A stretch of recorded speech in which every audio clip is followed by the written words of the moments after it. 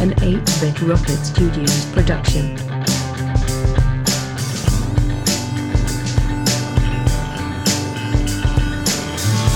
Programmed in BASIC, we explored 8-bit worlds. Pixels crashed onto a digital shore. All our records were scratched. Left alone, we were latchkey children, terrified of nuclear war.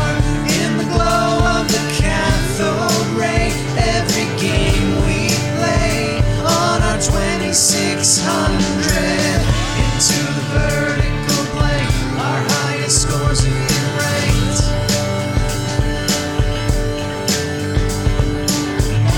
Into the vertical blank, Generation Atari.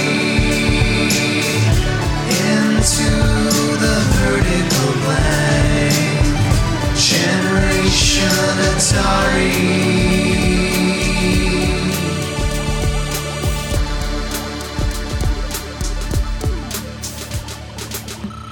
Hey, Steve. Hey, Jeff, how's it going? Going okay. It's been really busy over the last few weeks.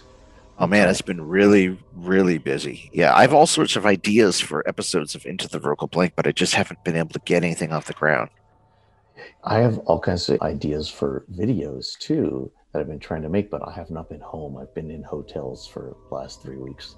I'm finally man. home. So there's a few news items that I wanted to go over really quick. Let's introduce the episode first. Okay, this So- episode is called Season 4, Episode 7, A Joyous Noise, Atari and the Pokey Chip.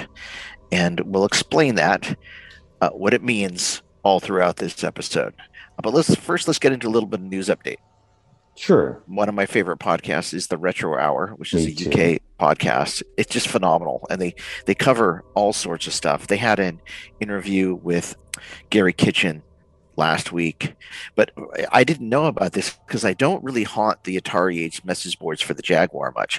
But it looks like there's a brand new full motion video Jaguar game coming out that's being released. I don't even know if it's interactive, but I know it's at least the full motion video portions of a game that was developed for Jaguar back in the 90s is coming out. So there'll be a brand new Jaguar game on the Jaguar CD. One of them is a Jaguar fan. Yeah. One of them collects the Jaguar. But I Those are did cool guys. I hear them making a little bit of fun of it, but it's because it probably is poor quality, right? And they're probably right. yeah. Well, one of the guys is an Amiga fan and doesn't like the ST either, but we've dealt with that our entire Well, lives. I mean, if you had an Amiga at the time that he had an Amiga, which was like 1994, you wouldn't even know when ST existed. ST was like a general purpose computer that happened to play games, and they were good. Yeah, I know. Amiga was a game computer, but they did on the latest episode. They did my Bellevue store. Oh, they did. And they. Oh, that was mentioned- yours? Yeah, they said Enter the Vertical Blank. On the latest one? On the Really? latest one, yeah, the latest one, the one that just came out Thursday. They mentioned the Bellevue store. They said, "Oh, this is from the guys in the Vertical Blank. Have you heard of this podcast?" They said, "No, of course they haven't, because and because we're an Atari podcast." But then I said a little thing to tell them who we were. But they talked all about the Bellevue store and the stuff we got and how cool that the stores are in the U.S. because they have all kinds of like really like older Atari and Commodore stuff that they just don't see there. Oh, I actually didn't get to that. That's a good job, Jeff. No, I you didn't know didn't set get to that in. that. That's really cool. Yeah. And so, and then, I love that show. And this time I forget who they talked to, but they always have Talked to a guy who worked on Jungle Strike for Soviet Strike and Nuclear Strike for the PS1. He actually worked on he was a movie guy, and he worked on all kinds of stuff. He worked on like a lot of cartoons in the 80s, and it just was a great interview. Every one of their episodes is a great interview. The fact that they don't know anything about the Atari ST and one of them doesn't like it is not a big deal. They do talk about other Atari stuff, but I mean, they're kind of and their interviewers. But their interviews are just across the board great. Like they just interview all sorts of people. They're most likely children of the 90s, not necessarily children of the 80s. So it's like they don't have a huge history with the really, really old stuff like we do. But I still think that, whatever, the show's fantastic.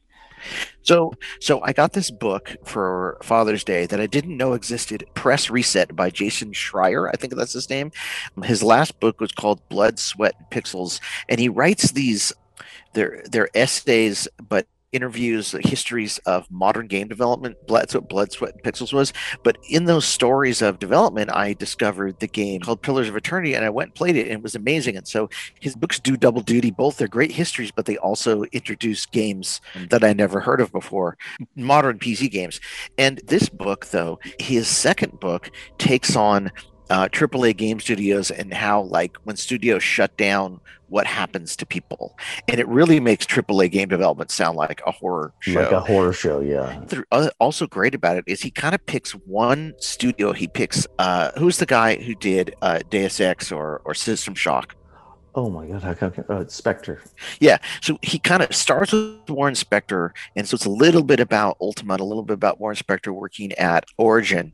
But then the book sort of, every time a studio ends, he kind of brings up a story related to that studio. And so the whole book is sort of an interrelated web of people working at all these different game studios that end up horrific stories of the shutdown. But one of them, called Mythic, was working on a game called Ultima Forever, which is a modernized version of Quest for the Avatar, so Ultima 4. So in our last episode, we talked about why hasn't EA brought it back. There's a very good reason. Back in the turn of 2010, EA had all these studios that were working on updated versions of Dungeon Keeper. Oh, wow. Mythic was actually working on, a couple developers there had developed an updated version of Desert Strike. They're working on Ultima. All these people who've been working there who wanted to go back, do the games of their youth and updating stuff. And then iOS came around, and almost all of them either were canceled or got turned into microtransaction games.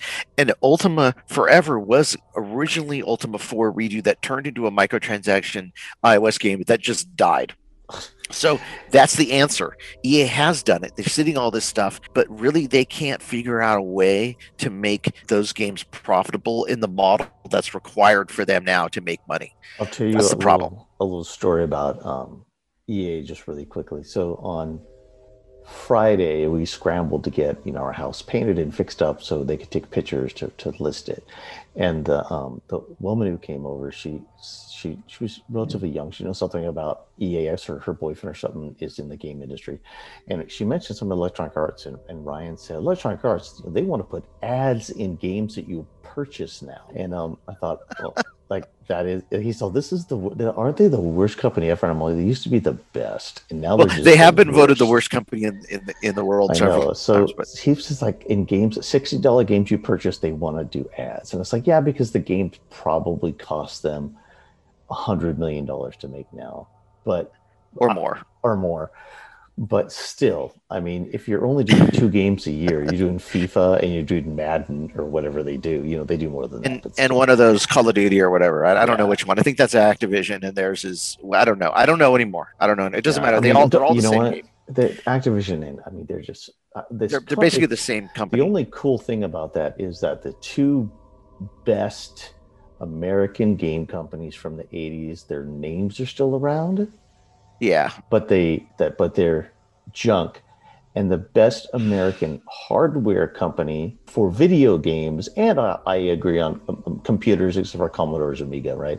Because the 400, 800, and those are still around, but they're a shell of themselves also. But the Japanese ones are still around, and they're kicking ass, right? So yeah, I like Nintendo. But it's just like everything. I'm not going to get too political here at all, but I mean, just like all the other American things, where like we are more about service and not product, and eventually like all these companies turn into services, I know, not product.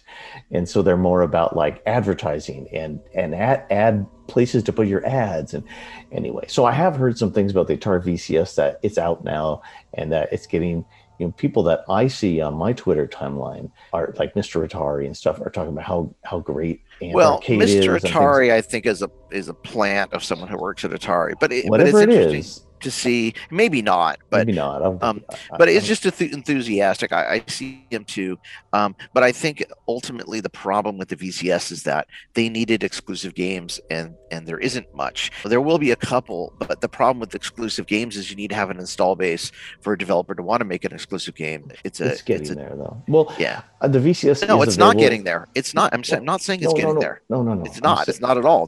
How can you only sell? How can you have 20,000 units and expect expect that a developer is going to put an exclusive game on there, and then God, that's not what I'm saying. That's not what I'm saying about getting there. What I meant was the VCS is in stores.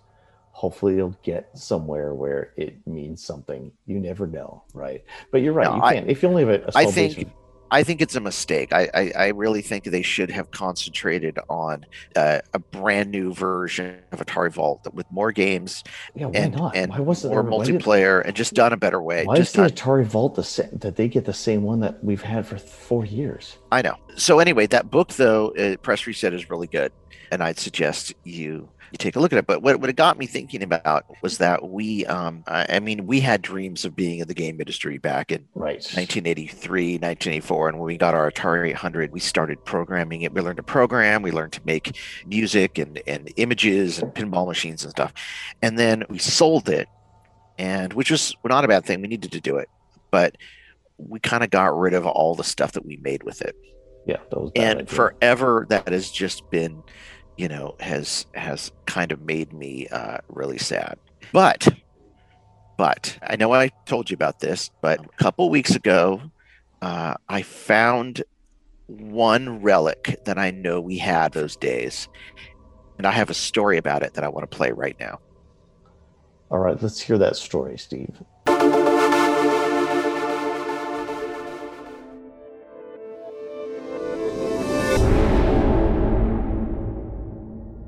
A Joyous Noise, Part 1, The Biggest Mistake.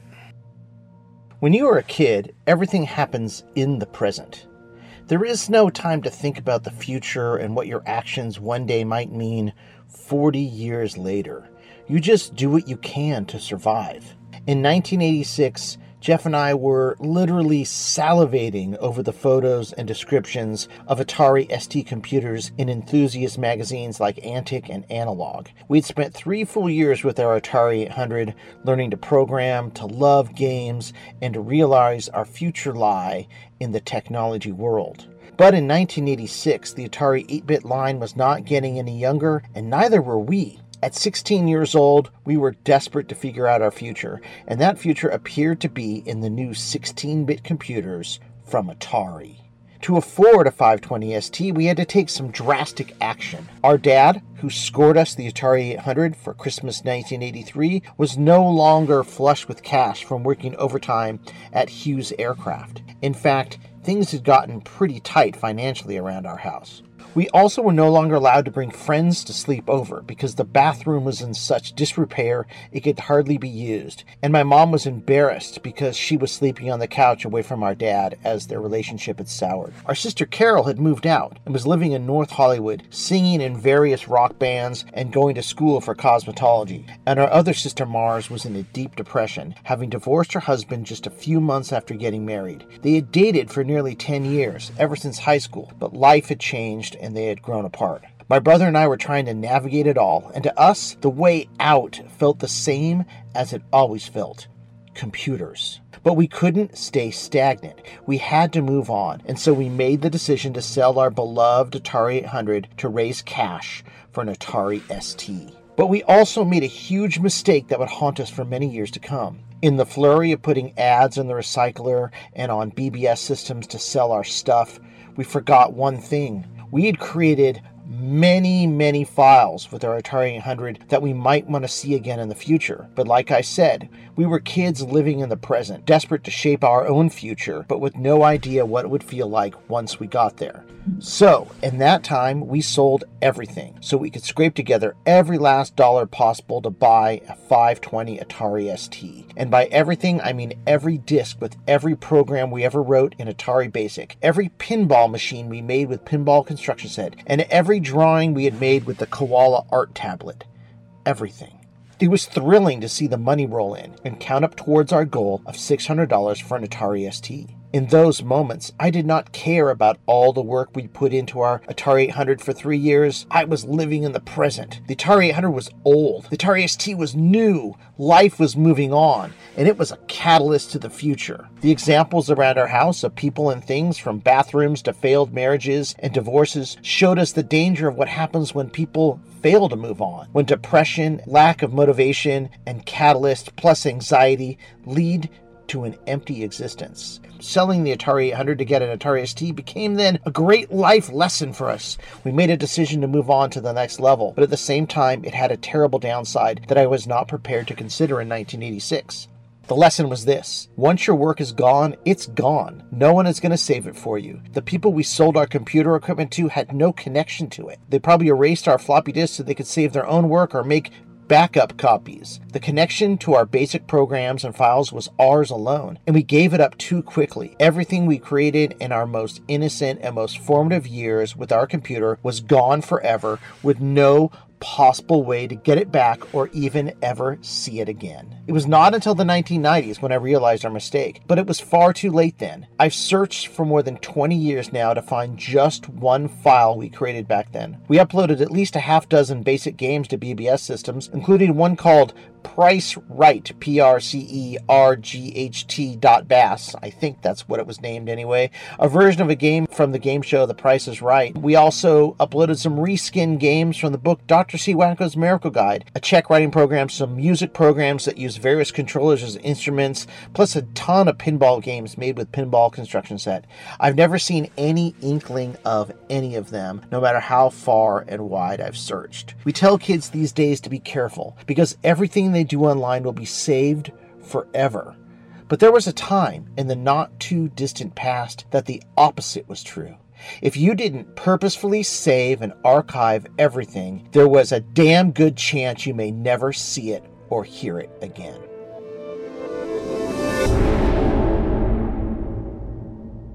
Part 2. Digging out of what's left behind.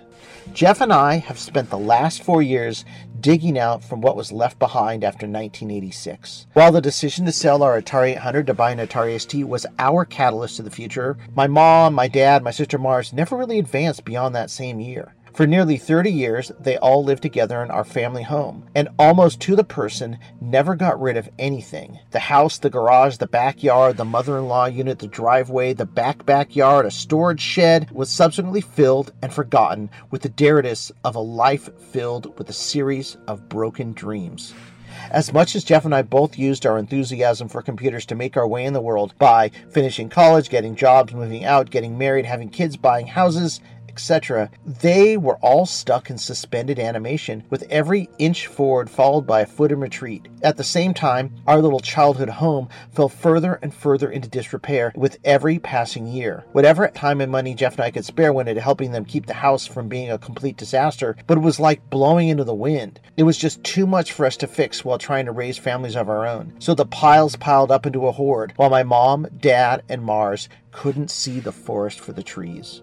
When my dad passed away in 2011, my mom and sister dug in their heels even stronger, and it was not until 2017, when my mom got sick, that we were able to finally make any solid effort to turn things around. We had to sell our childhood home so my mom could get the care she needed, but it was too late. Instead of the planned move to get her to a place where she could see the ocean in her final days, we gave her a proper funeral, and then, instead, spent weeks sifting through the horde to move out, while Mars watched on with disdain and indifference. After 30 years, she still didn't understand why things needed to change. Even after discarding at least 4 tons of trash, the remaining items still filled 2 enormous storage units and a little house that Mars rented. Soon after, in 2018, we started this podcast as a way to heal ourselves from, honestly, 30 years of trauma dealing with our parents and sister, trying to remember the good times with Atari instead of the terrible stuff in between. In the 3 years since, we continually pared down and organized the remains of the horde, trying to get Mars and her new place into a space where she could thrive. But we were too late with that too. She was never able to move on beyond 1986. She never got her Atari ST moment, where the catalyst to the future was laid bare for her to see. Instead, she passed away in April of this year, clinging as tightly to the past as ever, still with 60-odd years of her own belongings left for us to sort through and figure out.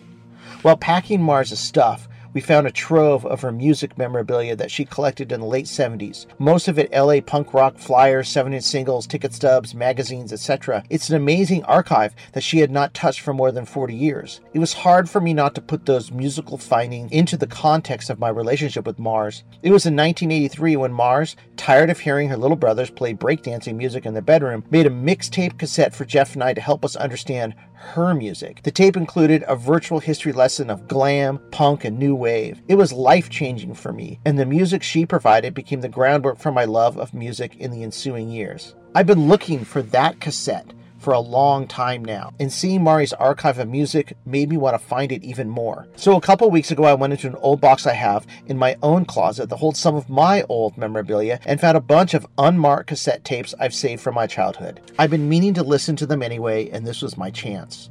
While I did not find Mars' mixtape, I did find something very curious. A tape from 1984 I had not recalled ever recording. In fact, the tape was filled with guitar playing I recorded several years later, so it's only by chance that this audio recording still exists and was not taped over. On the tape, I found absolute proof that we did in fact have an Atari 800 computer in 1984, and we did write programs for it, and we did create things. What I found was this piece of audio, about 2 minutes and 41 seconds of us using one of the basic programs we wrote in 1984, a 4-voice music synthesizer for playing pokey music with the 4 controller ports of the Atari 800. Here it is.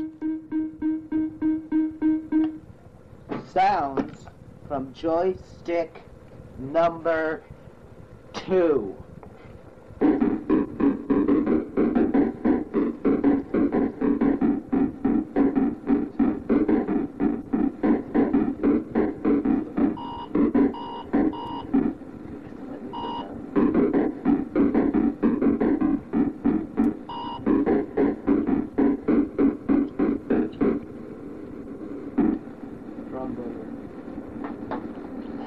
Now, all the sounds from paddle number 1.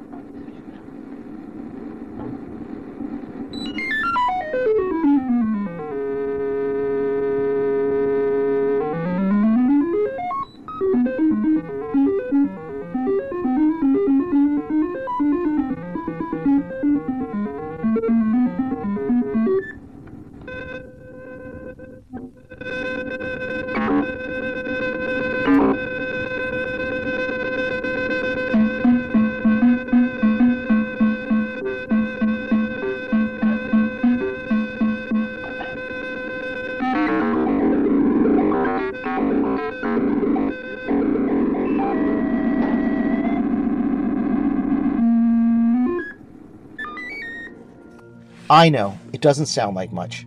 Just a couple of kids making noises with their Atari in 1984. But I can see the whole thing in my mind now. The Your Atari computer book sitting open on our computer desk. The blue screen with white text of an Atari basic program listed. The basic code with the while loop that listens for interrupts from the joysticks and the paddles. The 4 voices of the Atari Pokey chip being used simultaneously to create what I can only describe as a joyous noise. The realistic cassette player, the same one that not too long before was used to play Starpath Supercharger games on our Atari 2600, queued up with a C60 audio tape inside, purchased at Target. Jeff typing run on the Atari keyboard and hitting enter, me pressing record and play on the cassette player as I introduced what we were doing, and then it all started. The rest is on the audio tape. It's not exactly the same thing as having one of those long-lost computer programs to look at, but maybe it's better. We didn't ever have a video camera in our house growing up, and while my dad did have an 8mm movie camera from the 60s, it did not record sound. That means these few random audio tapes probably hold the only record of what it was like to exist in our house in the 80s. And this one recording shows better than anything else what it was like for us to finally discover programming our own computer for the first time in early 1984, and to enjoy the final few months of Atari Inc.'s existence until they disappeared just a few months later. In a sense, it's recorded proof of the existence of the vertical blank.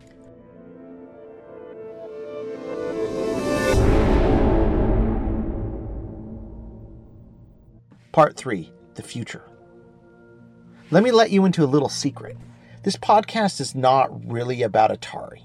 Well, it is, but it's about more too. This podcast is really about coping with loss. We started just after our mom died. It's filled with stories about our dad, and now our sister Mars is beginning to show up at regular intervals. The vertical blank exists because our deep memories of the joy Atari brought are inextricably tied to the feelings of loss that surrounds it. Lost dreams of working for Atari, lost chances that went away when they went out of business, a lost era that has been paved over and mostly forgotten, and the loss of our original family who was part and parcel of it. But there's another side to that loss. The indescribable joy that nostalgia can bring to help ease the pain. Hearing that audio tape was like a revelation. It made everything seem real again. I will never see my discs or pictures or play my little basic games or see the electronic birthday cards we made for our parents, but I do know for a solid fact that that era actually existed and I was part of it. It's right there on tape. And while I've been mad at myself since the 90s for selling our Atari 800 in 1986, it's probably the one watershed moment that stands above all others in my childhood. My brother and I sacrificed our first love, the Atari 800, for the future. The Atari ST helped us get through the rest of high school, especially journalism and computer classes. Then we sold it and upgraded to a 1040 ST to get through college. We took notes on it. We wrote papers. We made video titles, wrote my first published magazine article on it, made our first games, wrote programs for class, and played games to make the lonely times go by faster. But at the same time, my parents and sister never moved on. They lived in that same house stuffed with memories, a rotting bathroom, and third-hand furniture for the next 30 years. They stored their treasures hidden away in the attic, the garage, and that shed, waiting for what? The time in the future when they would need them most? They never got their Atari ST moment, when they could see the light of the future and strive for it. They continued to live only in the present until there was no present any longer. All three of them waited for life to come to them, and it never arrived. So I don't regret selling my Atari 800 in 1986. I wish it was not the only option, but given the other options, it was the best choice. And it taught me a great lesson. When you are at those points where you have to make tough decisions, don't make a bad choice upon good. There was no reason to get rid of our work and personal discs when we sold our Atari. We should have saved the gems and got rid of everything else. I've since taken that lesson to heart. I pretty much saved every file I've ever created now. I've been through dozens of computers since then. Nearly all the computers are gone, but my work and files, they still remain with me. And all this brings up another question. How can I be mad at my mom and dad and sister for not throwing away anything for 30 years if I myself discovered a personal treasure by doing exactly that, not throwing away a cassette I've kept for just as long? Didn't I throw away my Atari 800 files, and that caused this whole issue in the first place? And as a collector of Atari, are I not just doing the same thing as them in a different way, storing treasures in boxes and storage so that I can one day theoretically enjoy them? I'm going to have to think more on this, but I imagine it all comes down to moderation. I will tell myself to be more careful about what I keep and what I throw away to make sure I don't cause myself and my family more emotional pain in the future. Furthermore, some people might say, hey, you have a podcast about Atari. Are you not always living in the past too? And my answer is this. The past created this future. The exploration of loss helps me understand what to do next. It's not about living in the past, it's about using the lessons from the past to live tomorrow. And it's also about joy. The joy of discovering forgotten memories and nuances like that cassette tape. Something I totally forgotten existed, yet something that took me right back to the past like nothing else I can imagine. It's about, yes, that joyous noise, the pokey computer program captured forever in audio form, highlighting the exact moment when anything seemed possible. It's the joyous noise of kids discovering their future.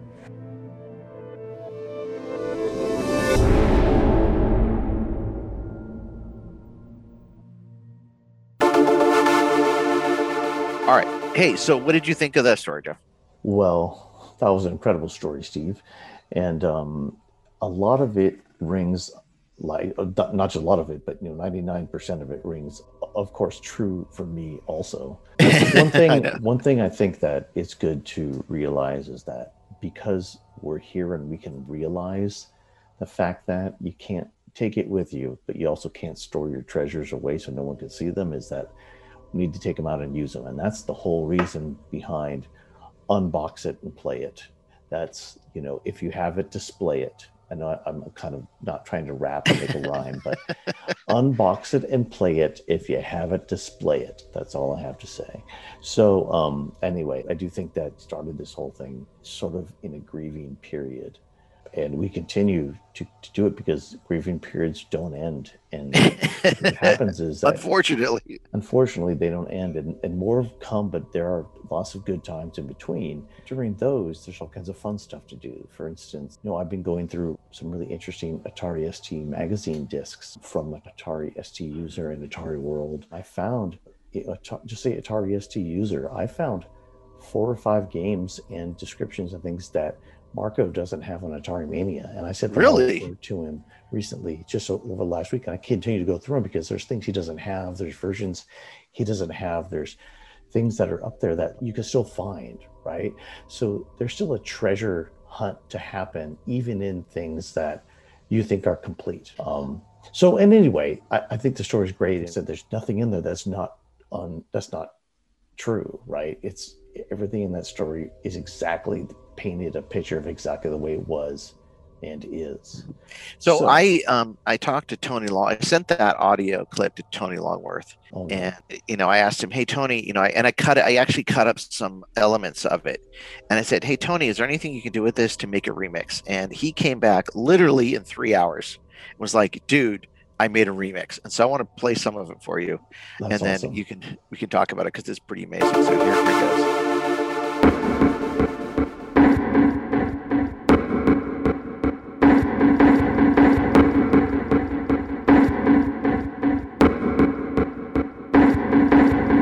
Joystick.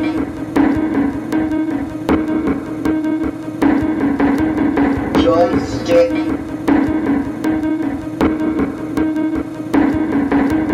Panel.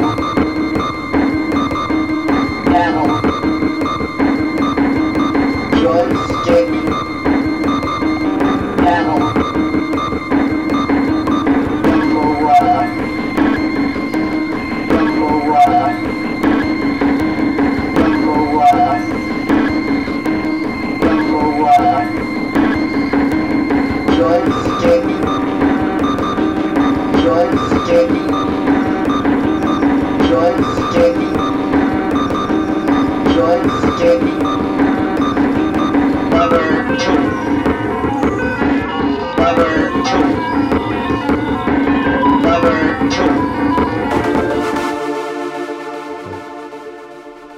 Well, Tony just went off there, didn't he? Is that that's just a little bit of it. We'll like play the Joystick and Brother 2. Is that what he had in there too? It's number two, but he made it sound like something else, which is cool.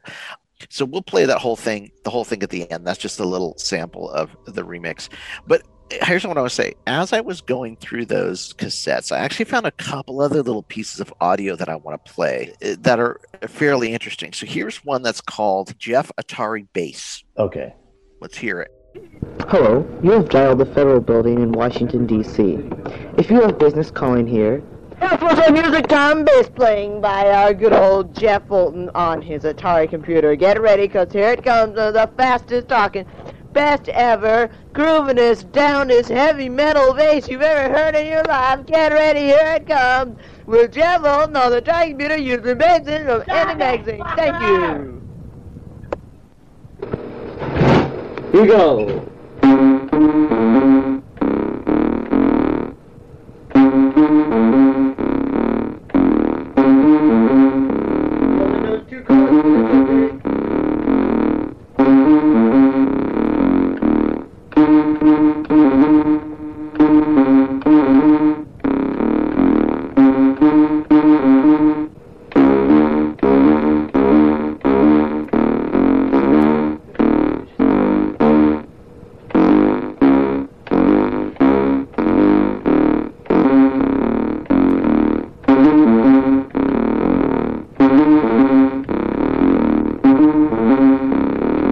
And that was Jeff Fulton.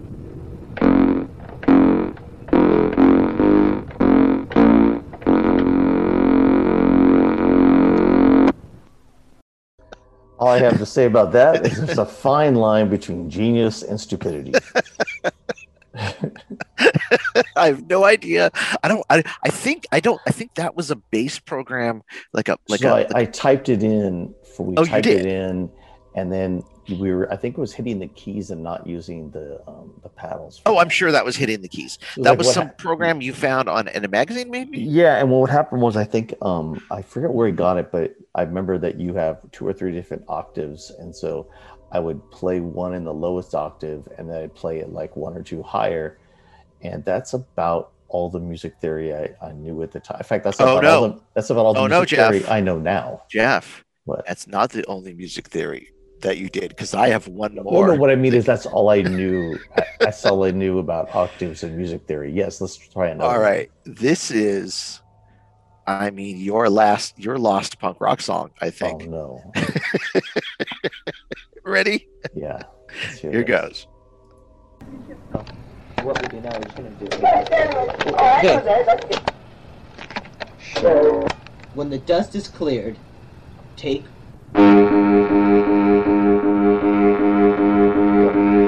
In the rainy darkness, late at night, we all converge to a meeting of desperate plight. Our Shikiku's form for freedom, fighting against an evil tentacles, which way our rights. Plight, our Shikuku was formed for freedom, fighting against an evil tentacles, which way our rights. Shikuku was formed for freedom, fighting against an evil tentacles, which way our rights. Fighting against an evil tentacles, which way our rights. That's it. I have no idea what that is. Whatever it's called When the Dust is Cleared, and I guess I think it was still on the Atari 100, and we were using some other program that we thought we were that close to making techno music. Well, let's not call it music, but then we stopped. We didn't do it anymore, and I just wondered, like, why did we stop? None of it's good. Admittedly, I can hear kernels of like, that could be musical. I mean, it's just like none of it's good. I mean, even the other songs I found on the cassettes are terrible, but it doesn't mean they couldn't have been good at some point if we hadn't just stopped. That's all. Let me read you, by the way, what Tony said about his remix. Okay, first he says, I sent him the first one and he wrote back to me, "Oh, these are great. I can see what I can do with them." Then he comes back and he says, "I love it, man. It's great when you discover stuff like this. Totally takes you back, I bet. I started setting up these samples and playing with them a bit, editing, tweaking, etc. I've got some weird pokey industrial thing going on. I'm liking it. I'll send you something when it progresses." And then this is not too long later. Okay, I've got a remix of those samples. In fact, there are 2 versions, one with voice samples and one without. I've used effects in these tracks, but no other instruments, just the samples. It was fun. So, and then he said, all I did was clean up the samples a bit. I balanced them. I added some additional effects like reverb and delay to brighten them.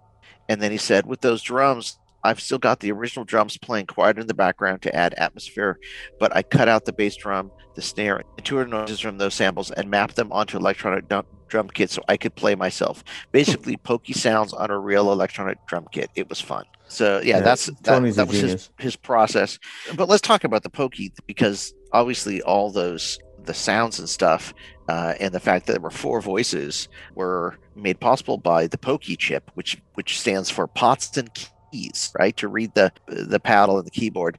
And it also happened to have sound in it too, which is kind of interesting. But Exactly. Start by reading that Wikipedia article about the pokey that we've got. I mean, anybody could read Wikipedia, but let's just go through it. Yeah. So the POT keyboard integrated circuit, Pokey, is a digital I/O chip designed for the Atari 8-bit family of home computers and found in the Atari arcade games of the 80s. Pokey combines functions for sampling, potentiometers such as game paddles, and scan matrices of switches such as a computer keyboard, as well as sound generation. It produces 4 voices of distinctive square wave sound, either as clear tones or modified with a number of distortion settings. And I have a little 7800 demo program that we can put up with this that allows you to load it into 7800 emulator and play with the 4 voices and all the different sounds on it. Yeah, that's awesome demo you made. So we'll put that up as part of this. Pokey chips are used for audio in many arcade games, including Centipede, Missile Command, Asteroids Deluxe, and Gauntlet. Some of Atari's arcade systems use multi-core versions with 2 or 4 Pokeys in a single package for more sound voices.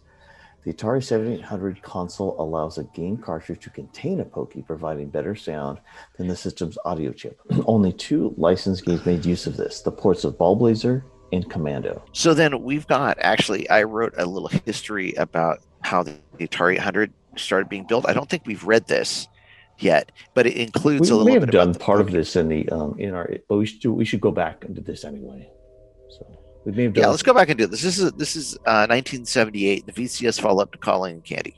When work started on the Atari VCS in 1977, the engineering team, Joe DeCur, Jay Miner, and Steve Mayer, were tasked to create a machine that could both follow up the VCS and double as an entry in the burgeoning personal computer market. Now, that actually isn't true because they started not with that idea, whatever. This is a quote from Joe DeCur. The follow-up had to support 1978 vintage arcade games. We knew we would need to leapfrog the 2600 before anybody else did. It also had to support home computer character and mad graphics. We saw the Apple II Commodore Radio Shack appliance machines coming. So Joe kind of thinks that it could have been a computer too at the beginning, I guess, from that quote. The project was soon split into two separate projects, dubbed Colleen and Candy, after two particularly attractive secretaries, later renamed the Atari 800 and 400 respectively. Now, we don't know if that's actually true or not. Yeah, I don't know if that's true either. Some people say it is, some people not. Colleen was to be the full-fledged computer, while Candy was more suited as the game machine follow-up to the 2600. Both were based on the same basic hardware design with four separate silicon chips that handled different parts of the computer's operation. The 6502 CPU running at 1.8 megahertz, the Antic display microprocessor, the CTI graphics chip that one day would be the GTI graphics chip, and the Pokey sound chip. The power of these multiple processors pushed the Atari 8-bit computers far beyond that of VCS. And I just want to say, also made it like the most spectacular computer until the mid 80s. This is another quote from Joe DeCur. I think the 6502 was the best 8-bit processor at the time. It was architecturally superior to the 8080. It was architecturally superior to the 6800. I think it's still better than the Z80. To continue, Jay Miner, as system architect, led a group that included Joe DeCur, George McLeod, Francois, Michel, that designed the Antic microprocessor for processing display information and the CTI graphics chip to put it on the screen. It's a very potent combination, giving Colleen and Candy the most sophisticated graphics for any microcomputer at the time. The Antic took the graphics information in the form of display lists. Display list interrupts allow the screen to be cut horizontally into multiple parts, allowing for almost limitless display options. These instructions were processed and displayed one by multiple graphics modes in the CTIA, again, later GTIA. This design also included hardware-based sprites for creating games, a character set that could be completely redefined in code, and per-line fine scrolling. In some systems, the scrolling is like 4 lines at a time, something Or like that. 8. Yeah, or late. In terms of sheer horsepower, the graphics capabilities of these new machines made the output of the TIA chip in the VCS look primitive. After the 6502, Antic, and CTA, the 4-chip design was the Pokey. Pokey was a dedicated sound processor started by the core team and finished by Doug Neubauer. Doug Neubauer, who shows up in every single episode now as the programmer for Star Raiders. Here's Doug Neubauer. The Atari 800's architecture evolved as an upgrade of the 2600, conceived primarily by Steve Mayer, Joe DeCur, and Jay Miner before I arrived at Atari. The original plan for the Pokey chip called for a keyboard interface, audio, and paddle controllers. To continue, the chip had 4 distinct sound channels with the ability to set volume, frequency, and waveform per channel. This gave Colleen and Candy's sound production capabilities far beyond the speaker beeps of most personal computers. The machines were designed to work on regular television sets as it was not anticipated that consumers Atari would be targeting would have dedicated computer monitors, which were very expensive. This meant productivity applications such as word processors would be limited to 40 characters across the screen. Joe DeCur again. We said, given that we want to do personal productivity, how many characters can we get on the screen? The physics, if you drive a home TV, you're stuck with the upper limit of the color clock, which is 3.58 megahertz. So that's your top clock rate. So the best you can do is 40 characters across or 160 pixels across. That's the best you can do. That's from Joe DeCur. Limitations would come back to haunt Atari when their computers were seen as toys that could not produce a professional 80-column output. As the hardware was being finalized, Atari started working on the software required to get the computers up and running. After announcing late 1978 that the new computer systems would be on display at the January CES in 1979, the scramble was on to write software that would run on them. This is Alan Miller. Atari had been designing a personal computer for a couple of years and had a group of programmers working on the OS for a long time. Atari then pre-announced that the computers would debut at the January 1979 CES. Okay, to continue. To meet that date, Atari tapped some of their best programmers from the VCS team, including Alan Miller, Larry Kaplan, Bob Whitehead, and David Crane. The 4 horsemen of Atari's apocalypse, too. Exactly. guys who started Activision, and David Crane. So that kind of brings us back to episode, I don't know, what was it, 1 or 2 or 3 of the season, where we interviewed David Crane, and we actually asked him about this. To work on the operating system while outsourcing the job of creating a version of basic language for their computers. This is from David Crane. There's a period at Atari when there were no games coming from Larry Kaplan, Alan Miller, Bob Whitehead, and myself. As the most senior designers at Atari, were tasked with creating the 800 operating system. This group, plus 2 others, wrote the entire operating system in about 8 months. A funny story from this time that Al Miller likes to tell has to do with the Atari Basic cartridge that was to ship with the system. Atari had contracted with a young a young programmer named Bill Gates to modify a basic compiler that he had for another system to use on the Atari. After that project stalled for over a year, Al was called upon to replace him with another developer. Al was the only person I know ever to have fired Bill Gates. I suspect that rather than work on Atari Basic, Bill Gates was spending all his time on DOS for IBM. Probably not a bad career choice for him, don't you think? That's David Crane. Anyway, to finish up, the basic language was finished by SMI Corporation in time for ZES, and was the internally developed operating system. Here's Alan Miller again. I'm very proud of the OS we created for the Atari 400 800. It's similar in complexity to QDOS, the OS that Microsoft licensed a couple years from Seattle Computer Products and renamed it MS-DOS for the IBM personal computers. However, the Atari OS was much better designed in terms of its user friendliness and had a much richer graphics subsystem and many fewer bugs. So that's the end of. So there's a little bit of information there about the Pokey. Let's talk about the actual hardware in the Pokey. Okay. Pokey for audio had 4 semi-independent audio channels. The channels could be pre-configured as one of 4 8-bit channels, 2 16-bit channels, or 1 16-bit channel and 2 8-bit channels. Okay. Per channel, you could set volume, frequency, waveform, square wave with variable duty cycle, or pseudo-random noise. They could run at 15 kilohertz or 64 kilohertz. 2 channels may be driven by CPU clock frequency, and they had a high-pass filter. There also was keyboard. They had high-resolution audio timers. That's where they got the random number generator. They had 8 IRQ interrupts, so that was 2 per channel, and provided for a stereo I/O port. All of that made it incredibly flexible to create sound, drive paddles, and take other input, which is, fantastic. Yeah, I mean, I personally remember playing with the Pokey and thinking it was amazing. And I remember even when the Atari 1200 came out, 1200 XL came out, they advertised their sound as having 4 voices. And I thought when they said voices, it meant actual voices, because I think War Games had just come out, was 1983, and I think War Games was 83, and obviously War Games had the talking computer, and so I was like, oh, do they mean voices, like it's going to have speech synthesis? But of course the advertising really just meant the 4 channels of the Pokey. Well, the Pokey was used in many Atari coin-ops. In fact, many people don't know how many Atari coin-ops actually used the Pokey for sound, because it wasn't just revolutionary as a computer audio chip, because it was revolutionary. I mean, we're talking the Pokey being one of the first real solid sound chips for a computer, and that's why the Atari 8-bits were so revolutionary when they came out. And also the Pokey was in the 5200, obviously, and in the XEGS, so all those systems use the Pokey exclusively. The 7800 didn't have one, but you could put it in the cartridge, like it said, but only Commando and Ball Blazer used it. Although many homebrews use the Pokey because you can either get them in flash carts or get them put into carts, and it's just such better sound. And you can actually do a Pokey and TIA sound at the same time. And 700 Basic, you can use them both at the same time. Yeah, so 700 Basic use them both time. And in many of my little demos, I have a Pokey sound player that I've started building, Pokey music player. It's very basic, but you can start transcribing some basic piano roll songs to the Pokey. And I have a few demos with that stuff in it. But really, you miss the fact that video games after the 7800, the NES and SMS and everything afterwards, there's music playing almost throughout the entire games, right?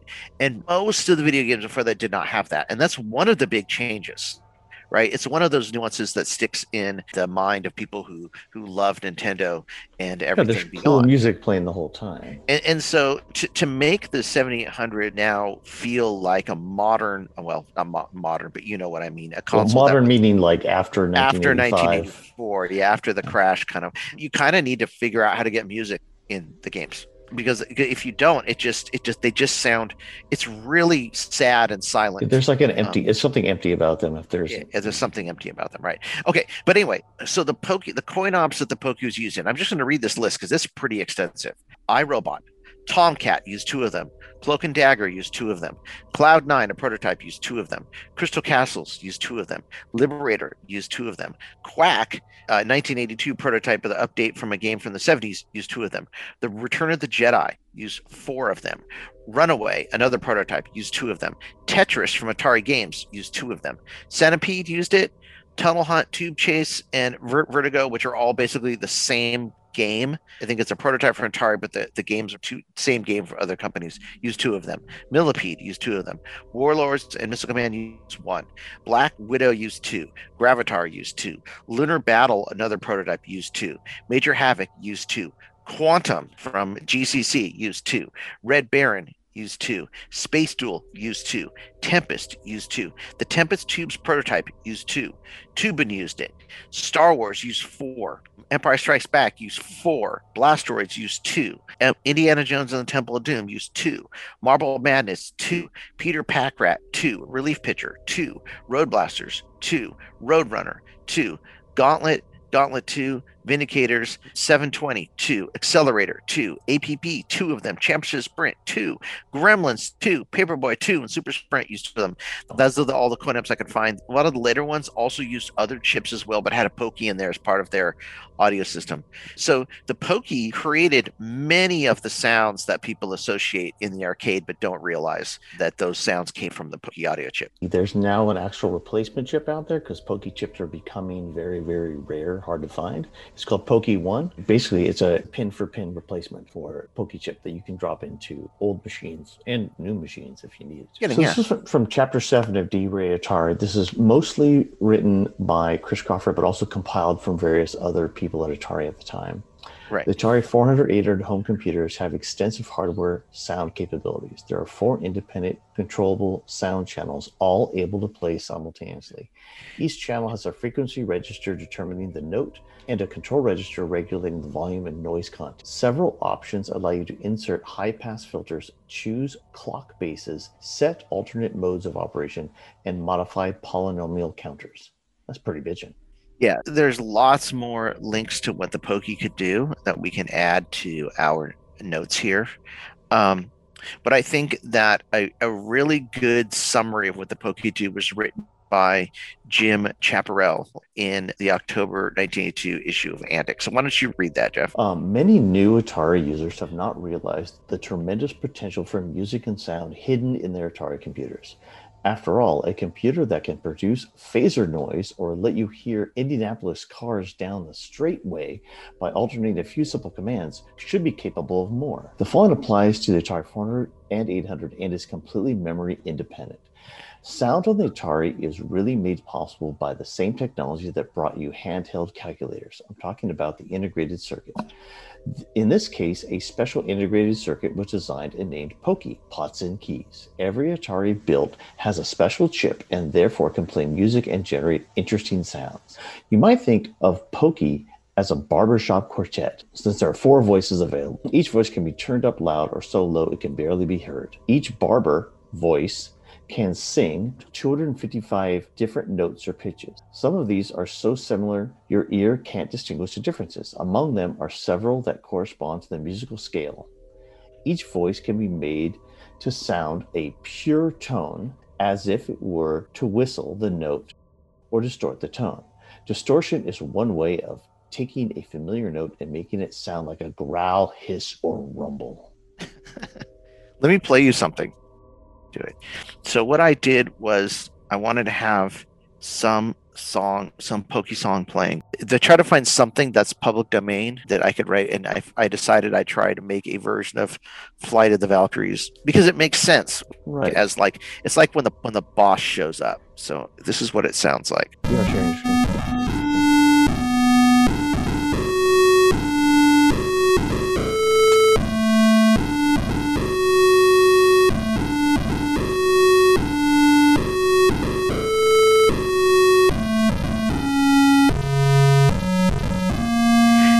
And that sounds is pretty good for literally the limit of my abilities. Yeah, but it sounds pretty good for a good attempt. I mean, I wouldn't be able to get that far. It's really not in my wheelhouse to try to make music like that at all. But the piano roll stuff that you showed me is really good because you just can try to figure out the timing and the notes, and then what it does is it doesn't play the notes straight. It attacks them all. So it raises the volume over the time that it needs to play, gives it a little synthesized sound at the same time, which is way better than when it just played the notes straight. It turns it on and off, like without like fading or anything. And it just sounds really abrupt. It's weird, but it's interesting at the same time. That's what that Pokey player does. It's pretty cool. So, see. Yeah, the Pokey player kind of uses the same thing to do it. It sounds good. I mean, that sort of just needs a little tuning there, but you did a lot of work to get that to work. Hey everybody, it's Bill from Atari Bytes. Every week on my show I play a great old game, then I read an original short story I wrote inspired by that game. Loosely inspired. Okay, often completely different. Sometimes not even based in any sort of reality. In contrast, on Into the Vertical Blank, which you're listening to right now, you get real stories about real people and what these games mean to them. So keep listening. So I just wanted to say that is, I mean, I know almost zero about music. I've always tried, but it's just really hard for me. So that's me trying to create a music player with knowing almost nothing. That was pretty I'm good, still though, working on it. That's pretty good, though. I was trying to figure out how to use 3 of the voices and then 1 voice for sounds so that you could have like music and sounds at the same time. Because a lot of times they used 4 voices for music and didn't put sound in. It's like, why can't you use one of the voices for some effect? You can. In some cases, you can combine 2 of the voices to be a 16-bit channel instead of an 8-bit channel, and that gives you just a better range for the octaves. But that's what I did. And anyway, so I thought that it might be kind of cool if we play our favorite Pokey songs. Let's start with the original. The original best Pokey song. This game is one of the best games ever made. This is not the first Pokey song I heard, but this is the song that made me realize that the Pokey chip on the Atari 8-bit was a pretty incredible thing. And I still sing this song to myself all the time. And so I'm going to play it right now because it is probably my favorite Pokey song. Here goes.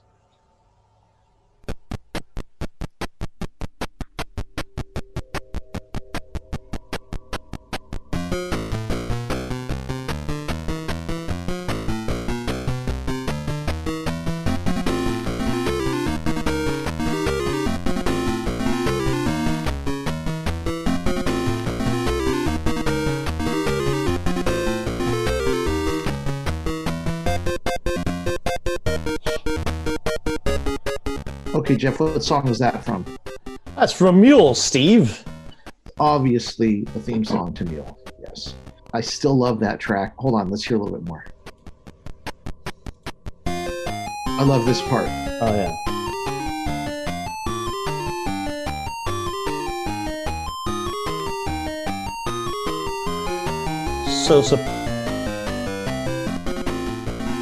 Anyway, there you go. That's my favorite. I think supposedly that sounded Roy, like it might have been a little fast, but whatever. It might have been, and they may have been playing it. Well, it depends. Sometimes they get played a little faster because I'm playing 60 hertz or not. But supposedly that was done by Roy Glover. That's what it says. Amazing. The sound was done by on the game Atari Mania. Very cool. So, what is your favorite? My favorite Pokey song. All right, my favorite is going to be this one right here.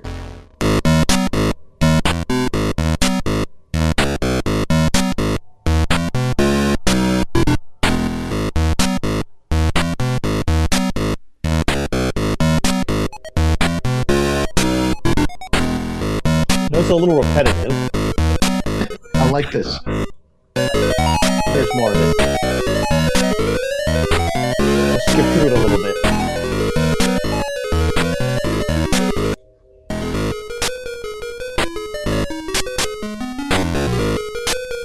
Now, what song is that from? That is from Ball Blazers, Steve. I love it. Now, was that also the 7800 Ball Blazer? 700, I think if it's the one cart that used the Pokey, it made the same music. Yeah. Let me look it up. Ready? This is one of the two games that has a pokey.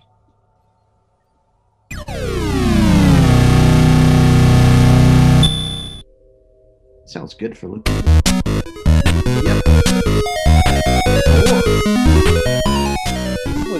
We've got a little bit more going on there too.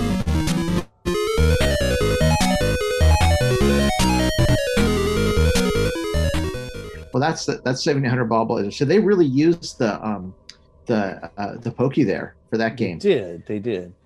Let me there's a couple others that come to mind. And I found this great video that we can share. It's by the channel Nothing Special that doesn't have that many subscribers, but he has the best of Atari 800 music #1. And let's play a couple of them from some games. For instance, let's play the Bruce Lee theme. Ready? Yep. Oh, yeah.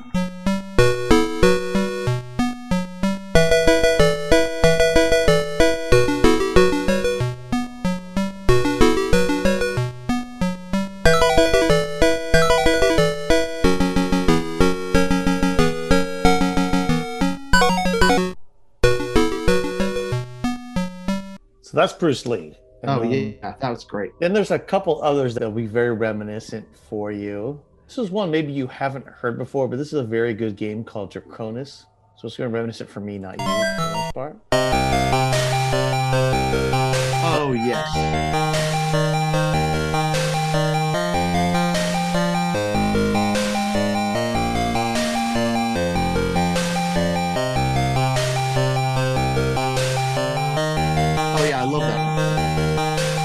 And then here's one. I'm going to tell if you can name this game. Okay. We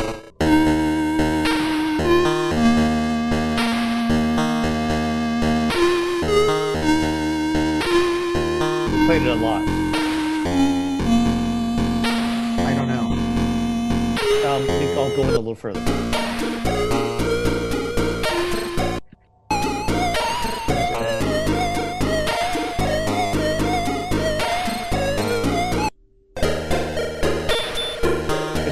Couple Archer McQueen games.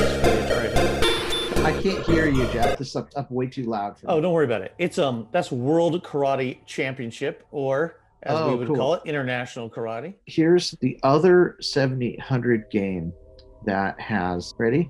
Mm-hmm. Commando. Got great music. It's got great. This game has great sound.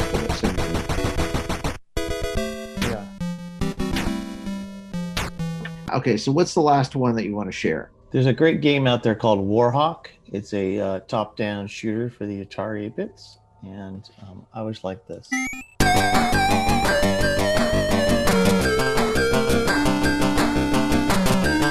a Rob Hubbard tune.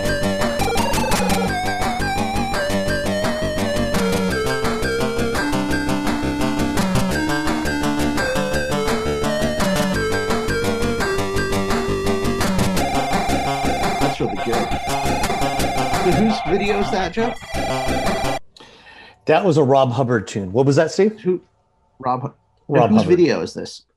This is a guy. Just the same video. Nothing Special channel compiled by Harry says, and we will put a link to it. 23,000 views. It's actually really good.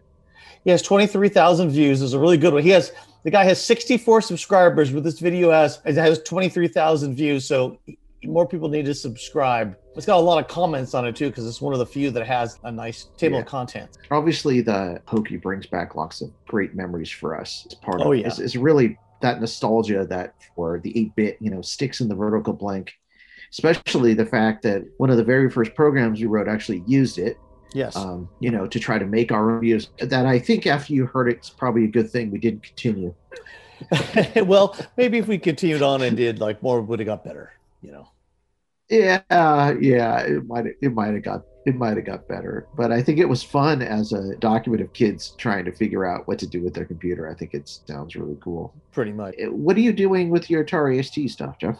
Oh, I'm just finishing up. Finally, I'm finishing up my next tutorial, which is a tutorial on using this missing link extension, which makes putting the sprites on the screen.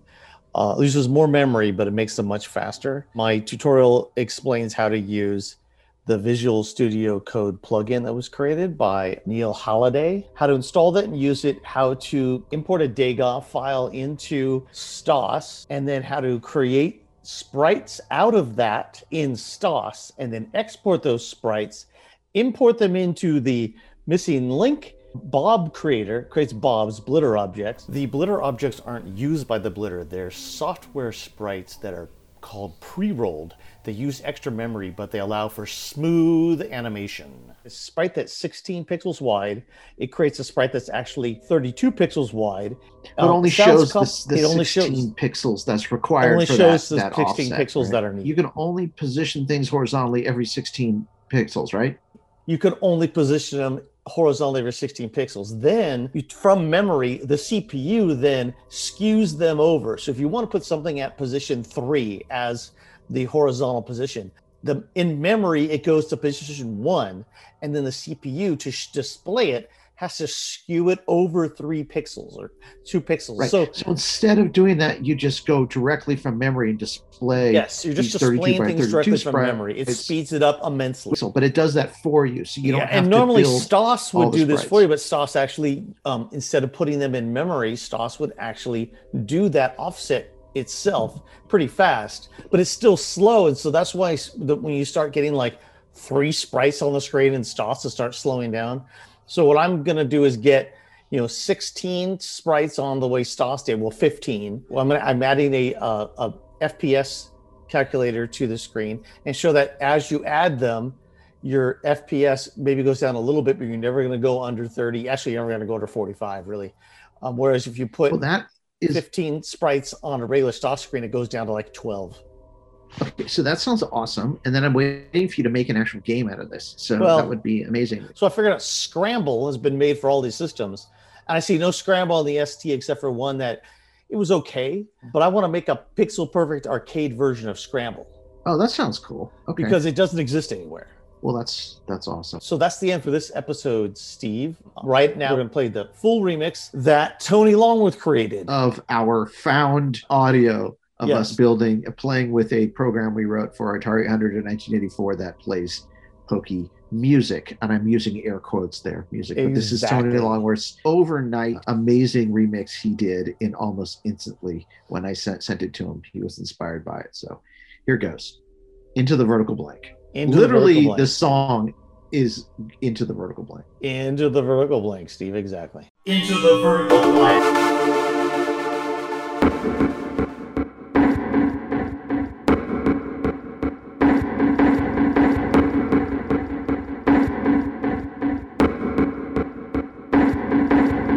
Joystick.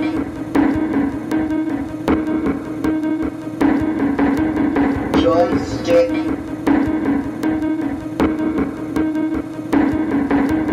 Panel. Panel. Joystick. Panel.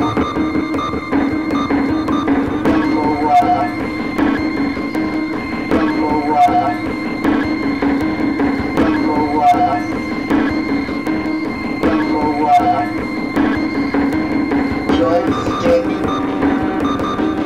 Joystick. Joystick. Joystick. Lever 2. Lever 2. Lever 2. Lever 2. Panel. Panel. Panel. Panel. Panel. Panel. Panel. Panel. Valves. Lever 2. Valves. Lever 2. Joystick. Panel. Joystick. Panel. Lever 2.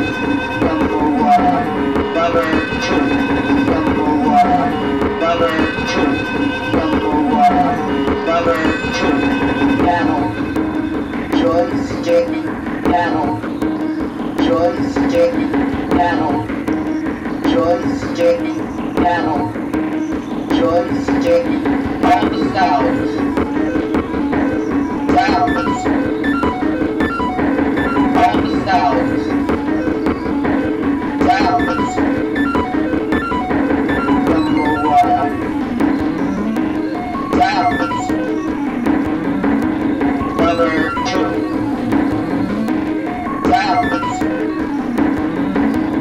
Number 1. Sounds.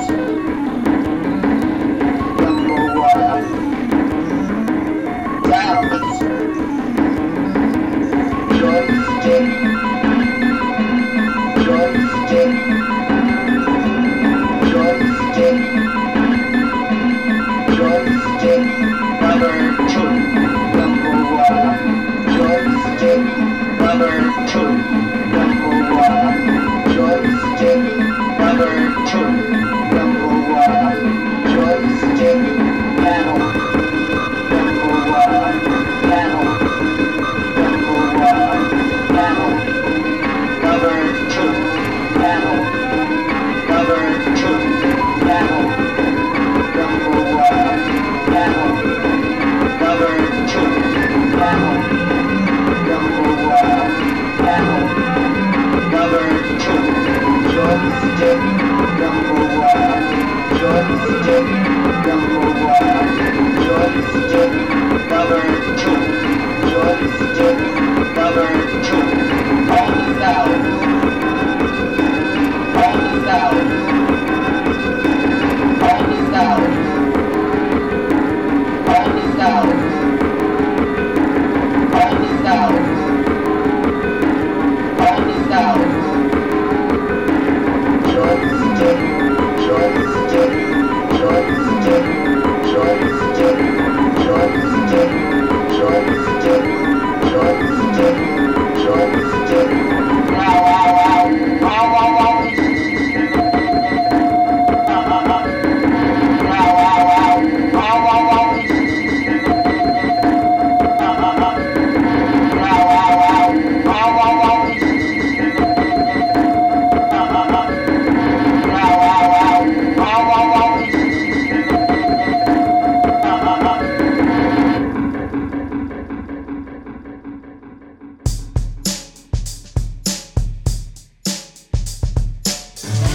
Into the vertical plane, generation Atari. Into the vertical plane, generation Atari.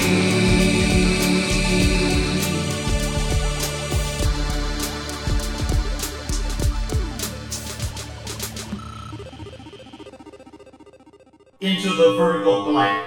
An 8-Bit Rocket Studios production.